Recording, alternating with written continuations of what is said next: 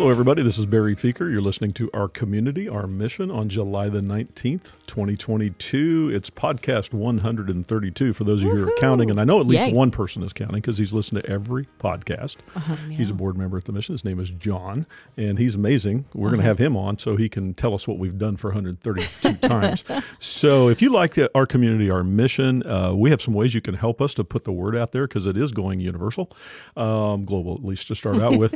We're talking to Musk. He's going to take it to Mars. So anyway, rate it, subscribe to it, or share it. That way you can get this most incredible podcast out there. And this is going to be a good one today because we're going to kind of dig into not some so happy things that are going on, but the real things that we do in rescue ministry. And then we've got a special guest with us today who really is a man of a great investment in our community. Before that, good morning, Marion Crable, Lamanda Broyles. Good morning. Good morning. Yeah, how are you guys today other than it's going to get hot? You know, it's going to be hotter, but it's fine. It's absolutely fine. Yeah, It's a good day, right? Yeah. So we have MAP going on today behind the Children's Right Palace. here. Last time we did this was over at the Family of God Church, and we had around 60 different folks coming to. And today, fortunately, being behind the Children's Palace, we have additional showers we can use inside the palace, so we don't have a waiting line of 3 hours of people who are unsheltered trying to get help. And so, Miriam, just briefly before we get into talking with Tim here, we're really looking at some very challenging times economically as Director of Supportive Services. You look at our resources that come to the rescue mission, what the donor opportunities are for doing that. You work with our team around communications in regards to getting the word out there. But everybody's seeing the gas prices, they're seeing the food prices. And basically, donations across the country are being very challenged. Yes. And so what's your perspective on that? Give us some hope. Dun, dun, dun. Yeah, that's not a big challenge for me. Tell something we don't know. Well, you know, so here's the first thing, that I am just so grateful that we have so many people that continue to invest in TRM. It's incredible. Right. It's still incredible. Wonderful. And while there are changes and challenges that we know folks who support us are facing, we hear it from them. We've watched people who give, let's say they gave $10 a month. You know, now they're giving $5.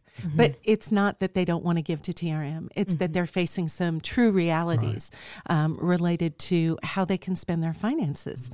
But I think that, you know, I had shared with you, I think I talked with a friend who's a farmer rancher in central Kansas. And the costs that farmers are experiencing in incredible 800% increases in fertilizer. 800%. Not 8%. No, 800%. The fact that rain is a challenge right now. So there's drought. So they walked out onto the field that feeds their buffalo and the grass is crunching under their feet. Well, now what does that mean in terms of that herd? You know, it's more expensive to have cows birth a calf than it is to not do it, right? So then you kind of start understanding, well, you've got supply chain issues, you've got all these things. So every sector of our economy is being impacted, and so are we. So what do we do? You know, what do? We just continue to do what we can.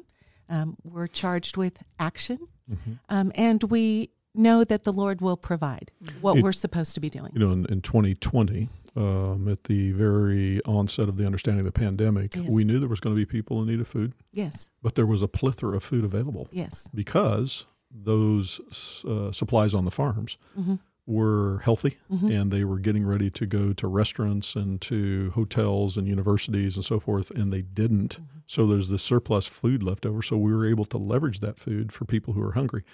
We potentially may have a new group of people getting hungrier again because of the availability of food or the cost with less food to be able to get compared to 2020. Exactly. In the middle of 2021 as well. So we're going to have to get really creative and prayerful about all of these. Hunger is real. I mean, we're seeing it with the people that come up to get a prepared meal every evening from us. We're watching those numbers grow. So people are accessing different kinds of services because they can't do for themselves what maybe they had been. You know, and I think about Operation Food Secure. And, you know, we thought that we were blessed with the ability to build a new refrigerated cooler and a freezer for that time. And it was. It stored an incredible amount of food. But maybe God had a bigger plan. Like maybe again. Exactly. Yeah. That we would be able to step in and have resources to then be able to pass out across the community. So what we saw in Operation Food Secure was an incredible team of volunteers showing up, over 500 of them, to go to 10 counties to distribute over 4 million pounds of food and feed 110,000 different people multiple times. So we've got a system. Right. We've got the places to bring the food in, but we may need some additional help getting the food and being able to buy it and those kind of things like we did before. So, so we could go on with that. Lamanda, you've been executive director at the Rescue Mission now for just shy of 3 months. Yay! And so, have you slept yet? No, that's coming, right? In year 36. 36 years later, I'm still working on sleeping now. But so Lamanda, it's, I think that, one of the things about you and Miriam and so many people that work at the mission is there's such joy in your hearts. We deal with some tough stuff here. Sure. It's been a tough week, hasn't it? It has been. It's one of those things that I'm learning when someone says, how are things going at the Rescue Mission? That's a really loaded question, right? Yep. And my husband has joked several times that I'm probably way too honest, even maybe to a fault. And so he jokes, like if we're at church and someone says, how are you? If it's been a rough morning, I'm like, man, it's been a rough morning, blah, blah, blah. And Jared will say, Lamanda, they didn't really want to know all that. Like, just be politically correct, say good, But anyways, so we have just some of the most incredible community members that anytime I see them, whether it's at the store or church, people really want to know how is it going at the Rescue Mission. And that has really allowed me to learn how to give God glory in the midst of sometimes some of the most brokenness, chaotic, sinful interactions that we see, right? Because we're in a war zone. We are in battle. We're not talking about it. We're not seeing it. We're in the middle of it. And so being able to articulate, do we have drug problems right around the mission? Absolutely. Do we have victims of human trafficking right around the mission? Absolutely. Are they in other areas of our community? Absolutely. So those things that are heartbreaking and things that we are so deeply fighting against on a spiritual level, but also a physical level, there is also this level of reliance on the Lord where he just shows up in huge ways where you go, phew, thank you, Lord. Thank you, Lord, for that wisdom, or thank you, Lord, for that donation. Thank you, Lord, for that protection, And so it's kind of like this pendulum shift where I start talking about, yes, what all we're seeing, and it sounds so dreadful, right? And then in the same breath, I'm able to say, oh, but let me tell you what our Lord is doing every day through our people. And that's one of the biggest things that I'm learning to do, is to really be honest with people and articulate it, not in a way where I'm seeming negative, but I also want to really show, like, this is what's happening in our community that is negative. And here's what's happening with amazing volunteers and donors and staff. Come be a part of it. In spite of that, going into that darkness. People have asked me that same question over the years as director. How's it going at the mission? And I go, well, have you ever asked the guy who was in charge of the emergency room at the hospital how it's going there? Yes. So kind of about the same. Yeah. We're winning some, losing some, but we're still in the game.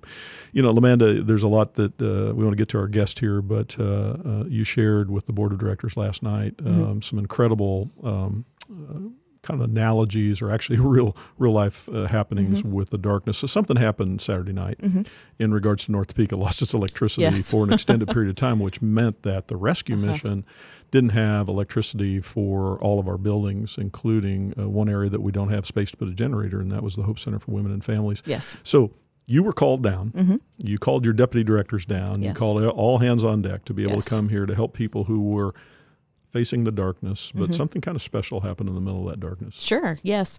So, we wanted to make sure that we had gates secure. We wanted to make sure that we were keeping an eye on just the foot traffic on the sidewalks and helping people if they were in need. Some people were wanting to leave, so we wanted to escort those women and families to their cars. And so it kind of took all hands on deck, which I'm so thankful for. I called all my deputies, and they were all here in less than 10 minutes. But before that, while they were on their way, I really felt like 2 people needed to be on the sides, and I felt like the Lord was really saying, you're right here at the front, because I shouldn't ask someone to do something that I'm not willing to do. So and this is pitch dark. No street lamps. All down Nodo, everything. Little tiny flashlights. Little tiny flashlight. Mm-hmm. So now I'm hoping that I can get like a big hot pink one or something, that's like a spotlight or something. So that it shines bright light. So that it shines bright light. But anyways, and so I'm keeping an eye and wanting to be safe because, when it is 11 o'clock at night, you never know, right? Mm-hmm. To be very honest. And so I'm doing that, and a male and a female pull up and they get out. He's kind of slower at getting out, and she locks eyes with me. I'm by myself, and she says, it's you. You are the one with the light. And so she shuts her door, and about this time, another male staff member realizes it, and so he comes over. He starts talking to the male, and she walks straight up to me, and she said, you're the one with the power. I need to talk to you. Keep in mind, you got a flashlight. I've got a little bitty flashlight. You're the one with the light. Okay, yes, that makes sense. But I'm the only one standing there. So I take a few steps over to her, and she looks at me and she says, I said, can you tell me your name? She tells me her name, and she immediately says, I'm going to tell you real quick. She said, I just got out of prison in May. She said, I was in there for 3 years. And she said, the past couple of months have been living in darkness. And she said, I've been doing a lot of stuff that I shouldn't do. I've been doing a lot of stuff that God is telling me not to do. And she said, tonight, I just realized that God was telling me to stop. And she said that the Lord told her, you need to go to the light. Get out of the darkness that you're living in and go to the light. And she said, so she called the sponsor that she knew, and that instantly the only light they knew of in our town was the Topeka Rescue Mission. So she says that this gentleman picks her up, brings her down here, but guess what she finds, Barry? Darkness. Mm-hmm. And it's all pitch black. There's no stoplights. There's no street lights. There's no lights on our buildings, things like that. And she said that in that moment, the enemy was saying, I told you you're going to stay in the darkness. And she's sharing this with me on the sidewalk as I only have a flashlight. And she said, but then I look over and she said, then I see your light. And what had happened was I was kind of patrolling, like I'm a gatekeeper or something. So I had my back turned when I come back. With your deputies on the way. Yes, right. But I turned around and she said, in that moment, she said, you had the light. And she said, and I'm going towards that. And she said, and you have the power. Do you know what power you have? And I said, I don't. What do you mean by that? And she said, she doesn't know you. She doesn't know me. She doesn't know her. Oh, let me also preface this. I have no makeup on. I'm in a ball cap. It's a good thing it was dark. T-shirt, jeans. Yes, isn't that the truth? Jeans, flip-flops, right? I'm looking rough, Barry. I'm looking rough. And definitely not like probably what an executive should look like. But it's 11 o'clock at night. That's my excuse. And so she's telling me that I have the power. And she said, do you know what I mean by that? And I said, I don't. And she said, you have the power of prayer. And she said, the Lord is telling me to come to you right now because you're the one holding the light. And she hands out her hands and she says, please pray over me. And so I moved my flashlight and I prayed for her. I prayed for her just being able to take that first step. I prayed that whatever demons had been keeping her in the dark, that would be a moment of freedom. And that, we went into an in-depth prayer. And as she turned away from me, Barry, in that moment, I don't know what her story is, right? I don't know what's the truth, what isn't. I don't know what's sincere, what isn't. I don't know what the future holds. But what I do know are even a blackout, a situation where it's stressful, a situation where you're unsure, and it's real late on a Saturday night, God can still turn that and be tugging on people's hearts to win them for his kingdom. All we have to do is show up and be there. And so it's not my place to judge what she's going to do now on. In that moment, it wasn't even time for me to solely get into a theology discussion about Jesus. It was to call her by name. It was to smile at her. It was to encourage her for that first step. And to love that person that was in front of me, regardless of the chaos around me. And, you have those opportunities all the time at the Rescue Mission where it almost just seems like the world stops for that moment And then as soon as you do whatever God calls you to do in that moment, then there's something else that happens, and you go to that moment. So a lot of darkness physically, a lot of darkness when you're talking about spiritual warfare that people are facing all around us. But we can't dwell on that because we know the ultimate provider of the light. And if we're walking in obedience, we are a portion of that light every day, and it's a light that won't go out. Yeah. Thanks for sharing that. Tim, is that cool? That's pretty cool. That's pretty cool. Cool. Tim Collins is with us today. He is the pastor of Capital City Church in North Topeka. Welcome, Tim. Hey, thanks. Yeah. So, I mean, this is the kind of stuff that happens at Topeka Rescue Mission, and happens in North Topeka and everywhere else, and because you've been on the front lines of ministry for quite some time. Appreciate you coming today. We just are so blessed because of your heart. But Tim, before we get to talking about Capital City Church and talk about that, talk us about where you were before you came to Topeka and what brought you here. Okay, so my wife and I both were born and raised in Central Florida, and we met there, we got married there, and I was a pastor there for 11 years. And along the way, as a pastor, I became aware of an organization called Trash Mountain Project, which is local here in Topeka. It's an international ministry that's based here in Topeka. But what a lot of people don't understand is it actually started in Central Florida, which is how I became aware of it at its inception. I didn't know it was its inception. I just heard about it. So our church started partnering with them. I didn't know we were the first church to partner with them. And so we started going on these trips. And really along the way, what God was doing is bringing, I think, my heart into alignment with what I knew in my head was important, which is there are needy people everywhere, locally, internationally, everywhere. There are people in need. And I think we had said that we cared about it, and we knew that it was the right answer to say that you cared about it, but we weren't always taking action the way that we should. So we just started going on trips, and it, interestingly enough, as we increased our involvement overseas. Trips all over the world. All over the world, yeah. We started most impoverished places in the world, these dumps. We started building houses in Honduras for people who were living in garbage dumps. We would go every year. We would take a trip, and we would raise all the money for all the materials, and then a team would go down and buy the materials and build them. And, that then made us more aware of need in our community because that's how it works, because God's now bringing your heart into alignment. It's a part of growing as a disciple, which even as leaders, we grow as disciples. We grow in sanctification and aligning our actions and our life with what we know is true. So, Trash Mountain Project, Brett Durbin, who's the executive director. Great guy. He is, yeah. He asked if I would consider coming on staff to coach their international leaders, because that was something else God was doing in my heart, just wanting to invest in other leaders. And I initially told him no, and then my wife wisely said, well, we have to pray about it. You can't just say no. Which is code word, you're going to listen to me too. That's right. Well, she just has so much discernment. She's more wise than I can even think about being. But I was just on a perspective. I had only pastored that one church. I had my plan, which was what I thought was God's plan. I'm going to retire from this church. I'm going to only pastor one church my entire life. I'm not climbing any ladders. I'm not looking, I don't, I'm content. I'm here. But my wife wisely said, but we still have to pray.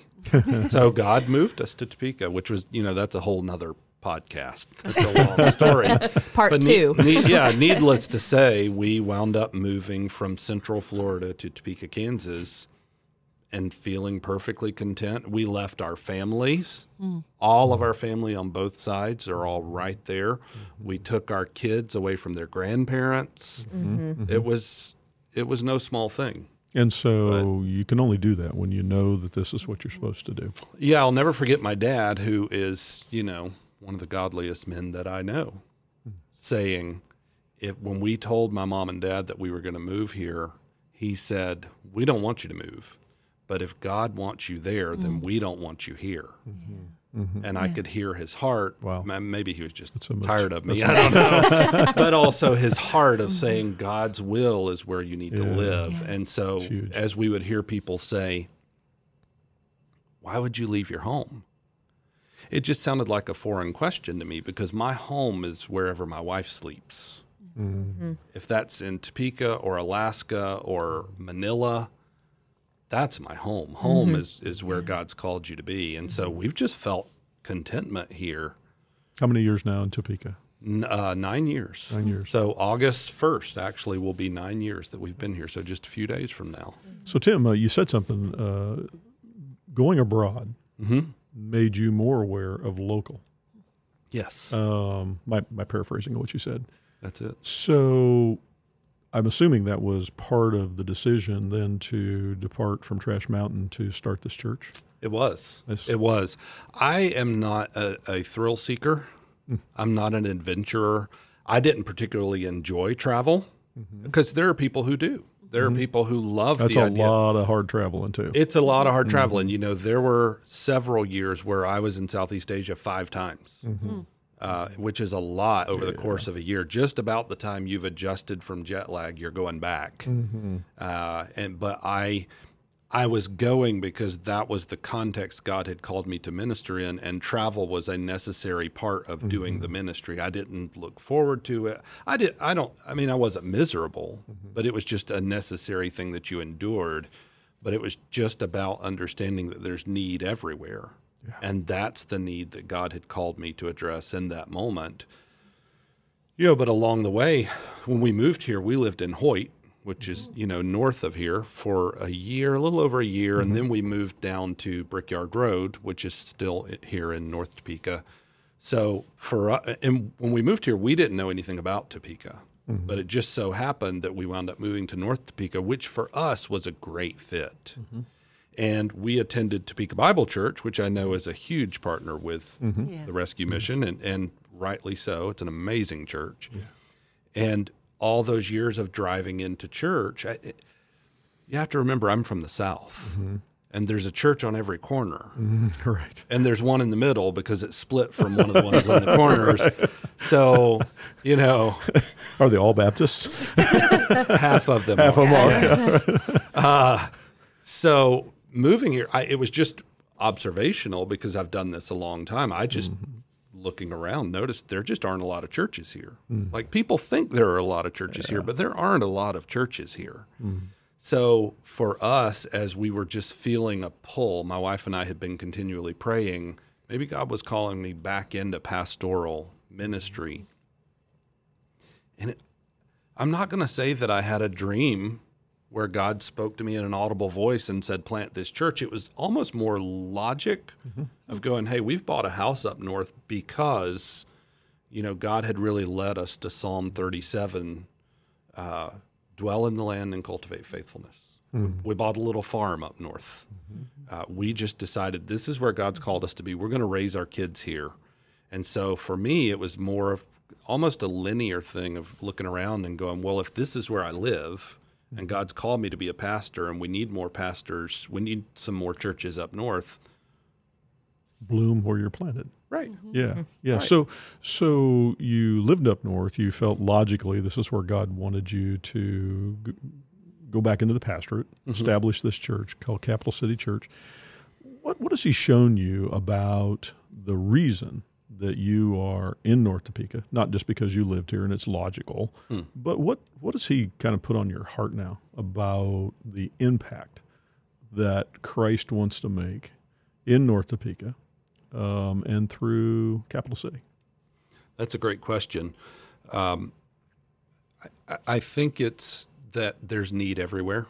If you open your eyes and see it, that in every context there are people who are in need, and actually what we need is for people in every context, for believers in every context to roll up their sleeves and kind of bloom where they're planted, to say, hey, I'm going to take this area. I want to circle back. It was the initial idea of why not plant a church here where we live was a logical thing, but God invaded as God does.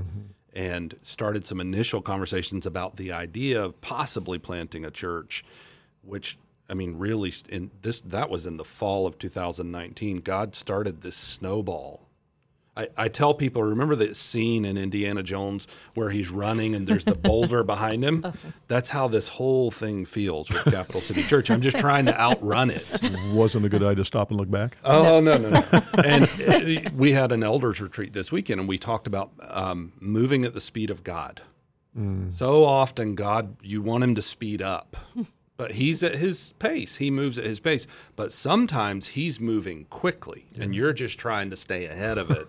We know that one. You've seen both. So that's kind of where we are as a church, is that we're just trying to stay ahead of it. But just to look around and to say, so I think the way I would answer that question is the same thing when I hear people, and I've heard it for 9 years, why would you move from Florida to Kansas? Which to me sounds like a crazy question, because there are people in Kansas who have need and who decided that Florida is more important than Kansas. You know, they call us flyover. Well, it actually turns out it's quiet and it's a nice place to live. Sounds like we're going to get a multi-billion-dollar investment on making batteries here. So it ain't too bad a place. I know, exactly. That's right. So even for living up north, we just love it because it's a context that fits for us.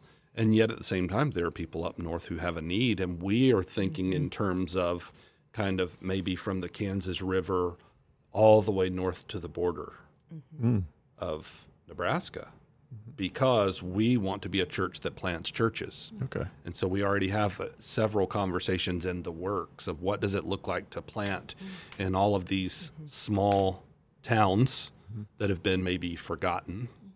I did air quotes there. You can't hear that. We heard the air quote. Yeah, they've been forgotten because we think, oh, well, these churches aren't viable. Well, you know, the average church in America has 70 to 100 people in it. Those churches aren't failures. There's actually, you can be known, you can be loved. Any church of any size can either be healthy or unhealthy. So what does it look like to create healthy churches in these contexts? Because at the end of the day, when they have a 4th of July bash in Holton or Hoyt or Meriden or Silver Lake or wherever, there should be local churches celebrating that. I know those people are willing to drive to Topeka, but churches in Topeka can't always care about those smaller communities in the same way.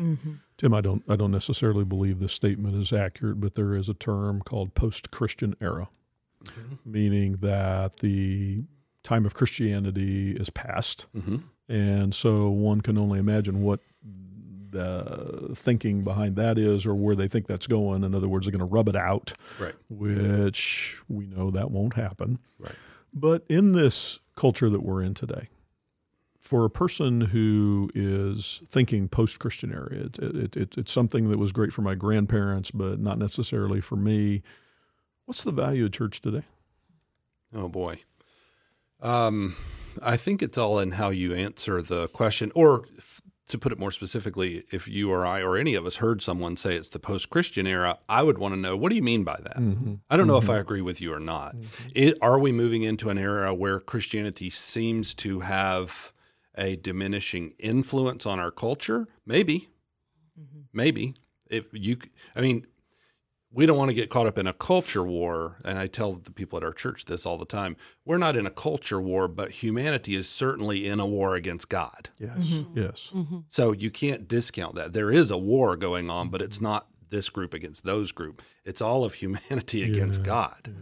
So understanding that, is Christianity's influence in our culture diminishing? Well, that's a discussion we could have. It doesn't make it Christianity any less important. So for us, I think it's all, as I was listening to you talk about the challenges that you've gone through, you know, we're a church that launched in the middle of COVID. Yes. And we don't, you know, well, a lot of organizations, including many churches, were saying we're going to put everything on pause right now. We're not starting anything new. Right. And, you know, I remember a friend texting me, and who is a pastor here in town. He texted me right after all the churches figured out that they were going to be closed for a little while. They didn't know how long, but we're suspending everything. He texted me because he knew we were about to launch our core group. And we were going to launch our services in August of 2020. So this would have been like, I don't know, April of 2020. He texted me. I remember him saying, I know what I'm going through. I can't imagine what it's like to be in the middle of trying to launch a church and now everything's shut down. I guess it's back to the drawing board. And I texted, I hadn't really thought of it that way. And my response, which was almost immediate, I texted him back and said, we were already at the drawing board. So it's actually easier for us to pivot. Yeah, true. So, Good but point. what that forced us to do as a church is to think through kind of, you have to have a foot in both worlds. You have to have a foot in the eternal, and then you have to have a foot in your current context. And so when we think about eternal, we also think about big things like vision. What's important to us? What matters to us? Which should be driven by the eternal, right? So for us, it's going, how does that then manifest itself in the context? So if the context changes, it doesn't change your vision. It doesn't change what matters to you, but it very well may change how your vision is manifested because your context changed. Sure. There are no easy contexts. So when you shift from one to the other, or in some cases, the hard gets dialed up, things get harder. Well, actually, I think one of the secrets for us to live with joy in the middle of trouble is to lean into that foot that's planted in eternity and to lean into that foot that's planted in vision and mission and strategy, because that's all kind of defined together. And then to ask ourselves, okay, based on that, what does it look like here? I think about how joyous the New Testament church was. I mean, they were in a difficult context. They were, weren't they? Yes. But they were generous and they were joyful. And it was driven by that. There's something about who we are that we see value somewhere else. And it's permanent. Yeah. It's imperishable and undefiled, and it's not going to fade away, 1 Peter 1, right? It's all of these things. That's where that hope comes from for us. So how do we let that hope define and inform and really drive the context, which is where strategy happens, right? On the street. So, Tim, what I think I'm hearing you say is that there's a recognition that in spite of everything that's going on, whether we are in a arguable post-Christian era, whether we may have a pandemic, we're trying to start churches, whether we have economic upside down, that you personally believe and would be then building a group of people who are not afraid to step into that reality, to head on, but also to keep that foot firmly planted in that hope, in that joy. And so, I look around and there's a lot of people in the quote unquote body of Christ who are about as discouraged as anybody else right now. Right. There are many churches that are wondering if we should stay in business now. My big question to them is, why are you here in the first place? And a lot of times it's because we've always been here. That's not a real great reason for doing anything, Right. I could say I've always driven a 1951 Chevy, but it doesn't run anymore. So, I mean, it's pretty, they're all polished up, but, it doesn't go anywhere. And so maybe it's time to update. So for the impact that God has called you and planted you in North Topeka, which is very clear, and I really admire that, because you didn't have anything fall out from heaven and hit you on the head with it, but the practicality of it, which God oftentimes is very practical, and also gives us the woo-woo times as well. But you said, I'm going to plant here. I'm going to navigate through, regardless of pandemic or whatever. So so that's great. So what do you see about the needs of the area you're planted in, and what Capital City Church can do to be the hands and feet of Christ in that? Well, my mind immediately wants to answer that in two different ways, two different contexts. So, for instance, we're a Southern Baptist church, which the way that the SBC is set up, it's state conventions. So we actually belong to a state convention. So in Florida, which is the church that I pastored also as Southern Baptist, we were one of 2,500 Baptist churches in the state of Florida. Now, Florida has a bigger population than Kansas, for certain, so we're not comparing apples to apples. But just as a context, 2,500 Southern Baptist churches in Florida. In Kansas, they actually have combined Kansas and Nebraska into one convention. there are about 400 churches, Southern Baptist churches. So in 2 states, there are 400. Now, I love to see God work, and I love to see the supernatural, and I love to see the miraculous, but I'm also just wired to kind of be a data guy. I want to see numbers. I want to see a spreadsheet. When you look at the fact that, like, overwhelmingly new churches reach new believers and baptize new people 5 times faster than existing churches do. If we say that we're living in a context where the church needs to grow, we need to win more people to Christ, which is always our context, right? The best evangelism strategy that we could have for an area is to plant new churches, which is the reason why not only we planted this church, but we are going to be a church that plants churches. So the need, spiritually speaking, is there. We want to plant churches, and we really lean into discipleship. I think every church does. We're not just about evangelizing, but what does it take to help people? For us, our discipleship strategy is driven by our understanding of the gospel, which, our elder retreat this weekend, we actually talked about this, and we kind of whiteboarded it out, that we have to have a proper understanding of sin, which we don't want to talk about. Well, I don't want to, that's depressing, right? It is depressing. That's the point of sin, right? But drive right into the middle of it and understanding and personal, my sin, not someone else's sin, but my sin. What that does is it sets the stage for you to understand grace. Then you really see grace in its fullness and its depth. We cannot understand the grace until we understand the dark. Right. You can't. And the more you understand the dark, the more you understand grace. And so that's for us, that is the process of discipleship is a deeper understanding of your own sin, which then deepens your understanding, your appreciation for God's grace, which then drives joy. That's your response, and so we want to be not just people who are obedient, but people who are obeying out of joy. So I'm going to play the literal devil's advocate here. That's not very relevant in this day and age. Yeah, I'm not very relevant. I'm not even. I don't. That's not politically safe. No. No, we're not looking to be offensive, certainly, but we want to be a church that we just speak truth in an authentic way. So why is that important? Boy, because people can spot a fake.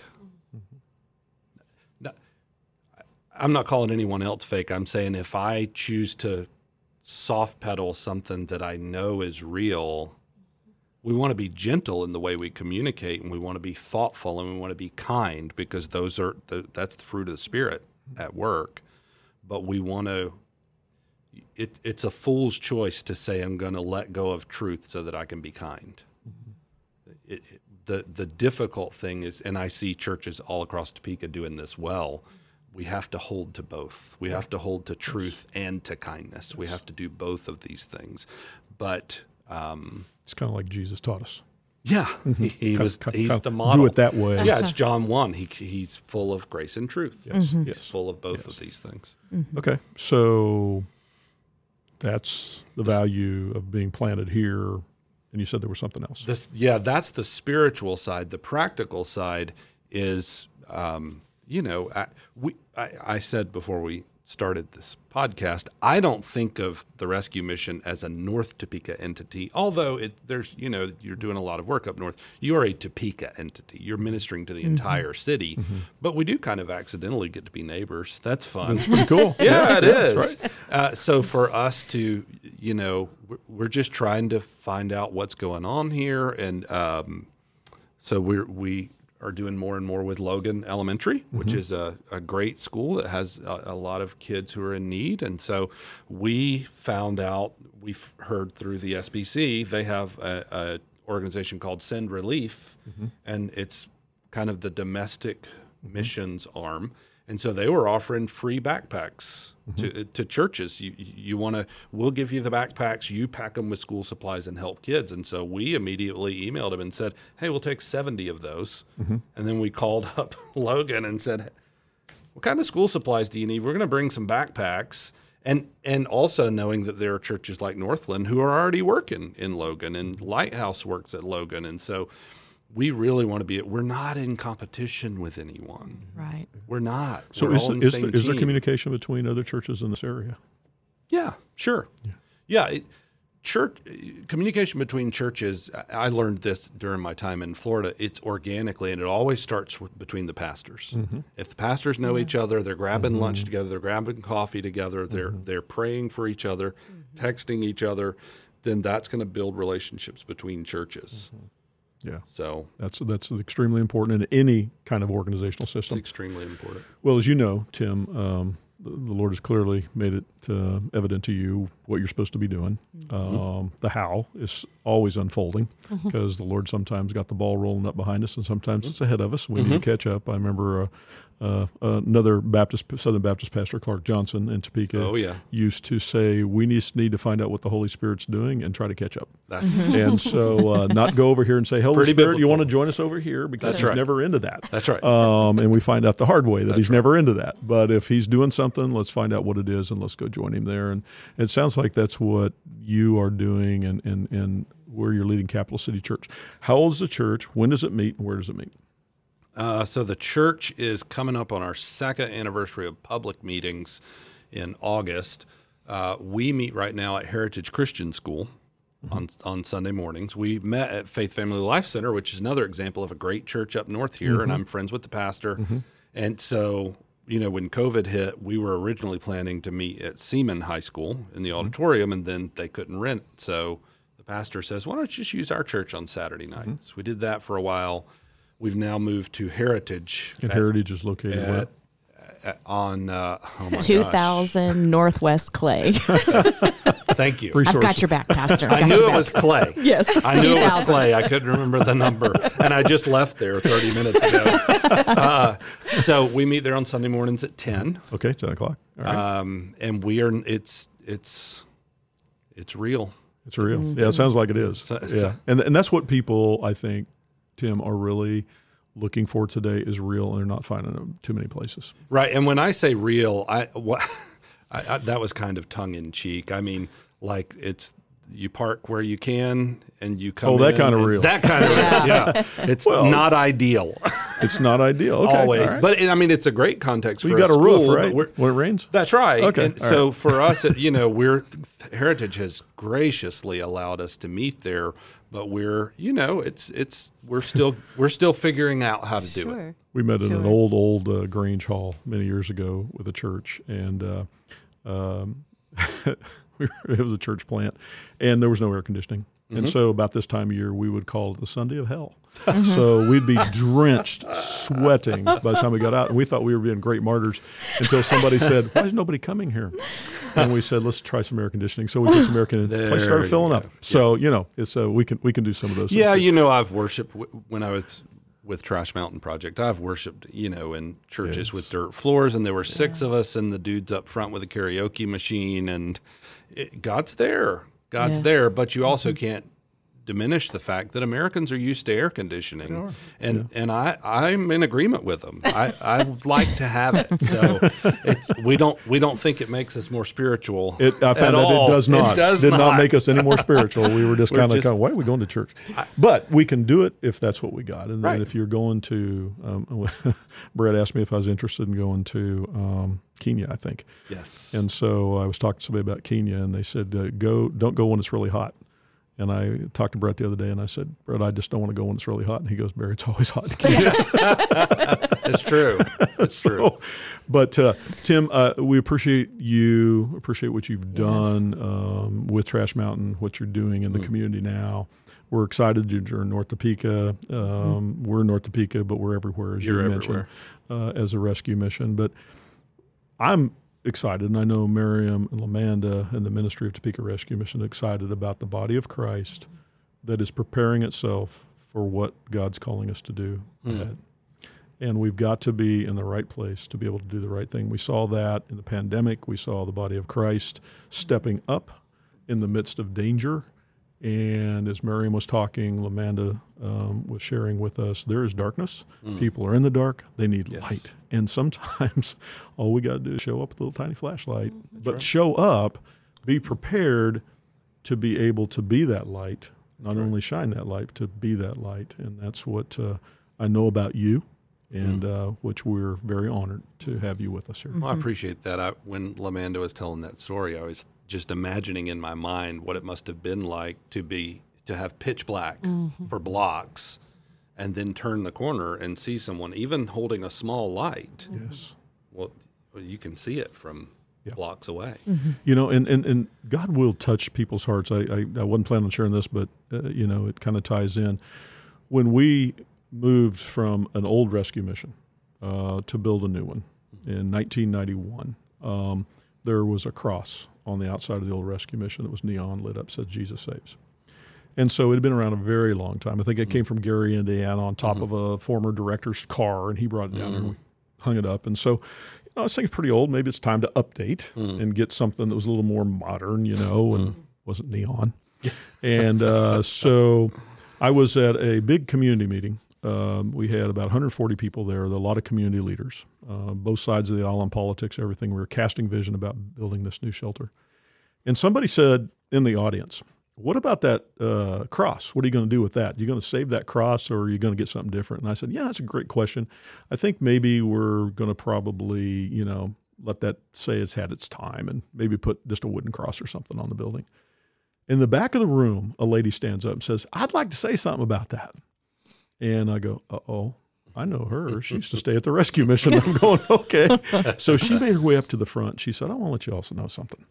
When I came to Topeka here a few years ago, it was in the fall, and it was raining, and it was foggy outside, and it was at night, and it was scary. And somebody said, you need to go to the rescue mission, because she didn't have a place to go. She didn't have a dime to her name except the gas in her car.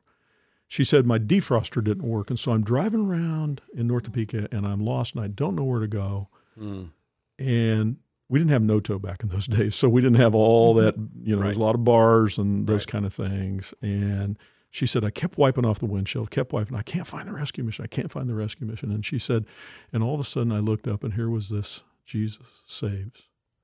And she goes, I knew I was home. How great is that? And so we had about 140 people applaud her, stand up, and you better keep that cross. Yes. And you immediately said, we're keeping the cross. Keeping the cross, yes. And there's a whole other story about how that all worked out. But anyway, the point of all it is that there's physical light and there's spiritual light.